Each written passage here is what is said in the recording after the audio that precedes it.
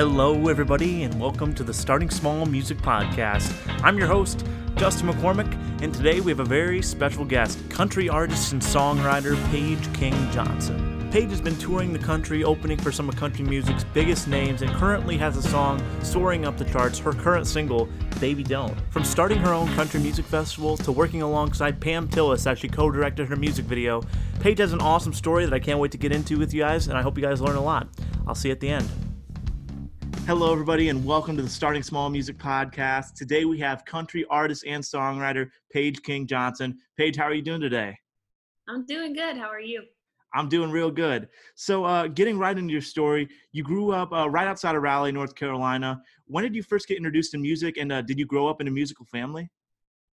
I kind of grew up in a musical family. My dad played drums in a band when he was in high school, and kind of did his little touring around near our hometown in North Carolina.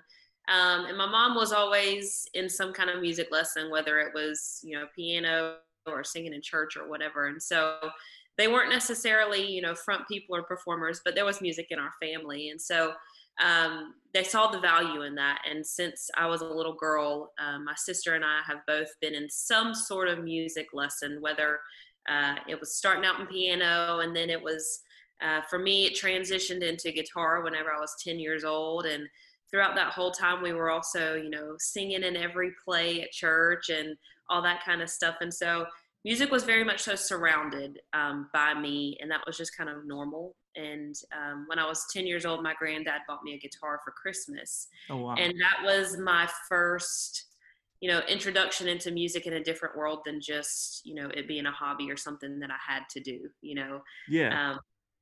And so that was when I first started falling in love deeper with music. And the following Easter, my granddad actually passed away. Oh, wow. And so I kind of took that as my sign from the Lord and my sign from him that, music was meant to be something more in my life than just a hobby. And that was really when I started taking it seriously. Yeah, man, that's a beautiful story at the end there.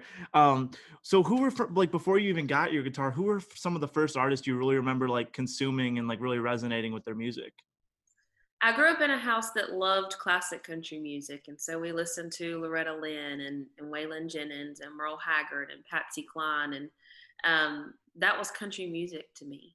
Mm-hmm. And I was a kid that was born in the 90s as well, too, and so I had that classic country music mixed with whenever I was in the car with my mom, we were listening to George Strait and Martina McBride and Trisha Yearwood and Alan Jackson. And so I really kind of pull from both those two eras of country music and, try to fuse them together into my own style. But that's what I pull from all the time. Totally. Hearing those names, I can for sure hear a lot of those coming through your music. So I think you're right on the right path. So you, in high school, when did you start playing out in the North Carolina area? When was that time in your life? I really started playing, pretty soon after I started taking guitar lessons. I was never a shy kid. I'm sure as you can attest to as well too with yourself. But so I was ready, and I started playing at church and in school talent shows and at friends' birthday parties, and then that kind of turned into local festivals and starting to play a few venues whenever I got into my teenage years, and really trying to build from the inside and grow out. And so I really focused on, as a middle schooler and a high schooler, just playing around home, and it was just kind of a here and there kind of thing, not as much as doing music full time now, but it really it taught me that grind from the very beginning, and learning how to be a road rat and loving it every step of the way. For sure. So when it came time for you when you were graduating high school and it came time to decide where you wanted to go, did you think back to the time when your grandpa got your guitar, when you decided to go to Belmont to make that leap to continue pursuing music? Yeah, I mean, the thoughts of moving to Nashville started coming up whenever I was in high school. I was in that very transitional period that everybody goes through in high school of, what am I going to do with my life and what's next for me? And it was around sophomore year that those ideas of Nashville and, and doing music as a career, not just it being a hobby for the rest of my life. Those thoughts started flooding in. That was around the time that I had actually started a dinner theater in my hometown. And so um, the whole world of music and entertainment being a business as well as just a hobby was introduced to me then. And so it was around that time that I started looking at Nashville, and I looked into Belmont as a college, and they had a music business program. And so that really felt like, all these perfect worlds kind of coming together into one. And, it was an easy choice from there. Wow. So I didn't know that before you even moved to Nashville, you started your dinner theater country on the outskirts of town. What gave you that idea, and how did that kind of come about? I was a sophomore in high school, and I had been playing music then for, 5 years or so. And I felt like I had kind of reached that peak of places that I could play around home and festivals that I could play. And I was starting to get a little frustrated because coming from a small town, there's not a lot of, opportunities that are nearby to be able to go out and play live music and, to bring that. And so I was searching, and I was too young to play in bars at that point, and I was just kind of getting upset. And so I approached my parents, and thankfully they had this space that was really great. And I, had this vision that it would be really great for live music. And so I approached them and begged and pleaded for them to let me use it, and to see where this idea of mine could go, and follow my face a few times in putting on these events, and kind of, learn from it and build it up into something, Mm-hmm. not only for myself and artists like myself to be able to, have a place to play live music and to, continue perfecting that whole performance aspect, but also to give a place for people around home to have live music and not have to drive an hour up to Raleigh or down to Fayetteville, to have that, but that they could, come right around the corner and be able to have a good time on the weekend. Yeah, totally. And that first idea kind of blossomed into what you've been doing the past couple summers with Country Yard Party, your first country music festival. What has that been like, planning your own festival and headlining it? How has that been? Crazy, because I hate myself and I started it in the middle of a pandemic, but us musicians, we like to kill ourselves and then love it at the end. And so Right. no, the Country Yard Party has kind of always been another brainchild of mine, from, stemming from the dinner theater. And when the pandemic hit, we couldn't do the dinner theater anymore because I was not going to bring people into an enclosed room. And so I felt like that was the perfect time to kind of shift this and see where this outdoor festival idea of mine could go. And so what we were planning for in May of 2020 ended up getting pushed to August of 2020. And by that point, I think everybody really needed entertainment and they needed live music. And so, I was able to work with county officials and insurance companies and everything like that, and really figuring out the best way to be able to bring this idea of mine to life, not only for myself and those artists, but for the people who truly, truly needed some sort of creative outlet and entertainment at that point. Totally. And it's been so cool to see it grow and to see the support that I get from local businesses, here in my hometown and around, who believe in live music and who want to continue to see that grow and flourish, and bringing in artists from all over North Carolina to be able to give them the stage to play on. Totally. And I mean, kind of circling back to you going to Belmont, you studied music business. Has that helped you in some ways when you're actually planning huge events like this that normally a huge concert promoter would probably have the responsibility for? Yes, absolutely, 100%. And I tell my parents all the time, I'm like, that degree's going to work. You thought I was just learning how to count guitar strings and play music, but no, it has. And it's, I had all kinds of classes at Belmont, from contract law and business law all the way to event planning, and, even into music copyright and all that kind of stuff. And so all those things kind of coming together have really helped me, not only in the festival planning and the event planning world, but also just in me being an artist. And it gets kind of tough, and a lot of people can kind of, they'll try to use you and abuse you however they can if you're not with the right kind of people. And so I learned, what I'm owed as an artist and what I should be sticking up for myself, because, that is the norm in the industry, and that's what you're, guaranteed in the law. And so it's been very, very helpful in some cases. Wow. Yeah, totally. And like you're talking about having the right people in your corner, and someone I see that like is always in your corner, it seems like, is country superstar Pam Tillis. Your relationship to each other kind of started with your first single, Water Down the Whiskey. She directed the video for it.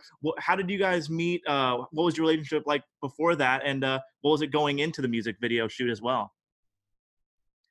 It was crazy. I mean, the fact that I got a phone call from my team saying, "Hey, we kind of just sent your music over to Pam Tillis because we know that she's kind of been one of your heroes in music for a while." And she immediately popped back and said that she loved it and she believed in my songwriting and she wanted to be involved with me however we saw fit. And so whenever we released And Just Like You and doing that, there was this music video shoot coming up, obviously. And, we thought, well, what happens if we stick Pam in the producer chair and let her kind of run with it and see where she goes with it on that side of the creative,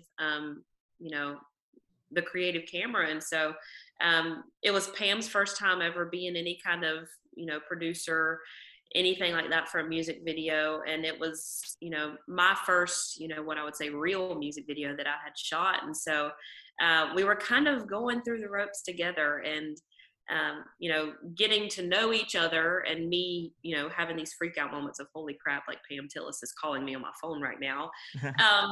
As well as, figuring out, me as an actress in my own music videos and Pam as a producer. And so it was a really special project to get to work on her with, and to start that relationship with her as a mentor and a friend. And then her ended up being the producer for Baby Dont's music video as well too. It was just kind of really cool to kind of see it flourish, and in our relationship we kind of knew how to interact with each other and how to work with each other and could pick up on the cues since we had done it before. Yeah, for sure. I think that probably has to mean a lot to you, having like one of your heroes growing up now be a friend and like someone you can just ask whenever because she's been in the spots that you're going through right now. So I'm sure that's really special to you. And you've also been on the road opening for huge artists like Kane Brown, Jimmy Allen, Scotty McCreery. What are your favorite memories from the road? And has there been any conversations with any artists that you've opened up for where they kind of gave you some words of wisdom to keep going? Yeah, I mean, it always circles back to me a few years ago. I was out in Missouri and I got to open up a show for Neil McCoy. And, although he was never, a huge mover and shaker, he had his share of number one hits. And, For sure. There's a lot to be said for somebody who can have a 30, 40-year career in music and still be touring and have, those fans that are so dedicated that they would drive 1,000 miles to come see you. And so to be able to sit down with him and kind of, hear words of encouragement and, hear that, it's going to be tough. And I know it's tough right now. I've been where you've been, and just trust me, it's worth it if you put in the work and you put in the time and you keep working, 10% harder than everybody else that you're by. That's a really encouraging thing, as well as being able to have that, opening act spot and be able to then step backstage and watch these artists that have, whether they've been doing this for 40 years or whether they're celebrating, their first few number ones, and they have these massive, crowds of fans that are coming back and screaming these words back to them.